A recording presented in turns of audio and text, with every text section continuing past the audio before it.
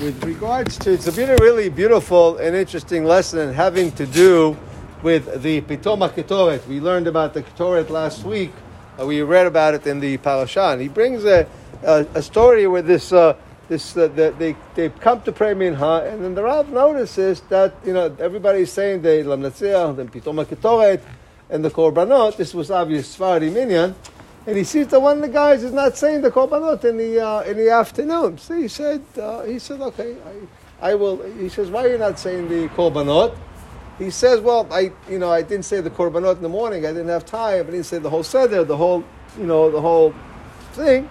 So how can I say it now? So he says, okay, we'll talk after the tefillah. So after the tefillah, he explained to him that there is an inyan regarding that we know that in the temple they brought a korban in the morning to atone for the sins of the night, and one in the afternoon to atone for the sins of the day.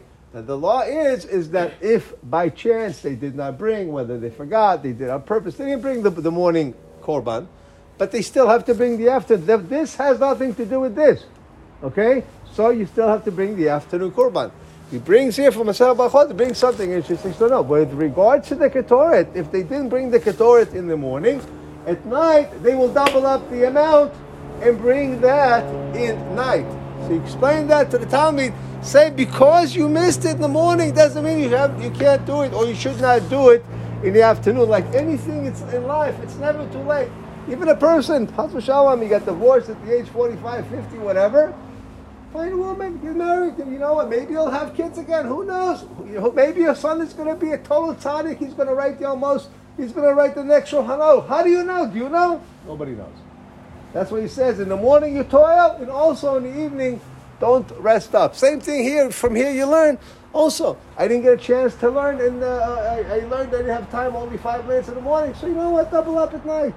Do 20 minutes, do a little bit more. It's never too late, never too late, never too late. And that's really the klal, because the Yetzer Hara doesn't want you to advance. The Yetzer Hara doesn't want you to. Then he will do everything. He will remind you things from kindergarten. You remember, who are you? You stole a pencil from your best friend? You stole it because you had a Parker? You remember the Parkers? Yeah. You stole. How can you come here now and pray to Hashem?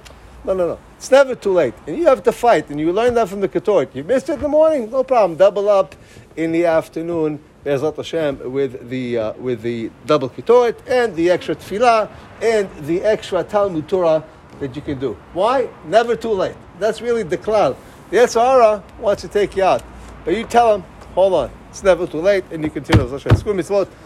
אבי חנן בגלל שאומר רצה גדול שפוט זכות ישראל לפיכך איבדת המצוות שלמען החופץ למען תזכור יגדיל טוב אבי יגדיל יתגדל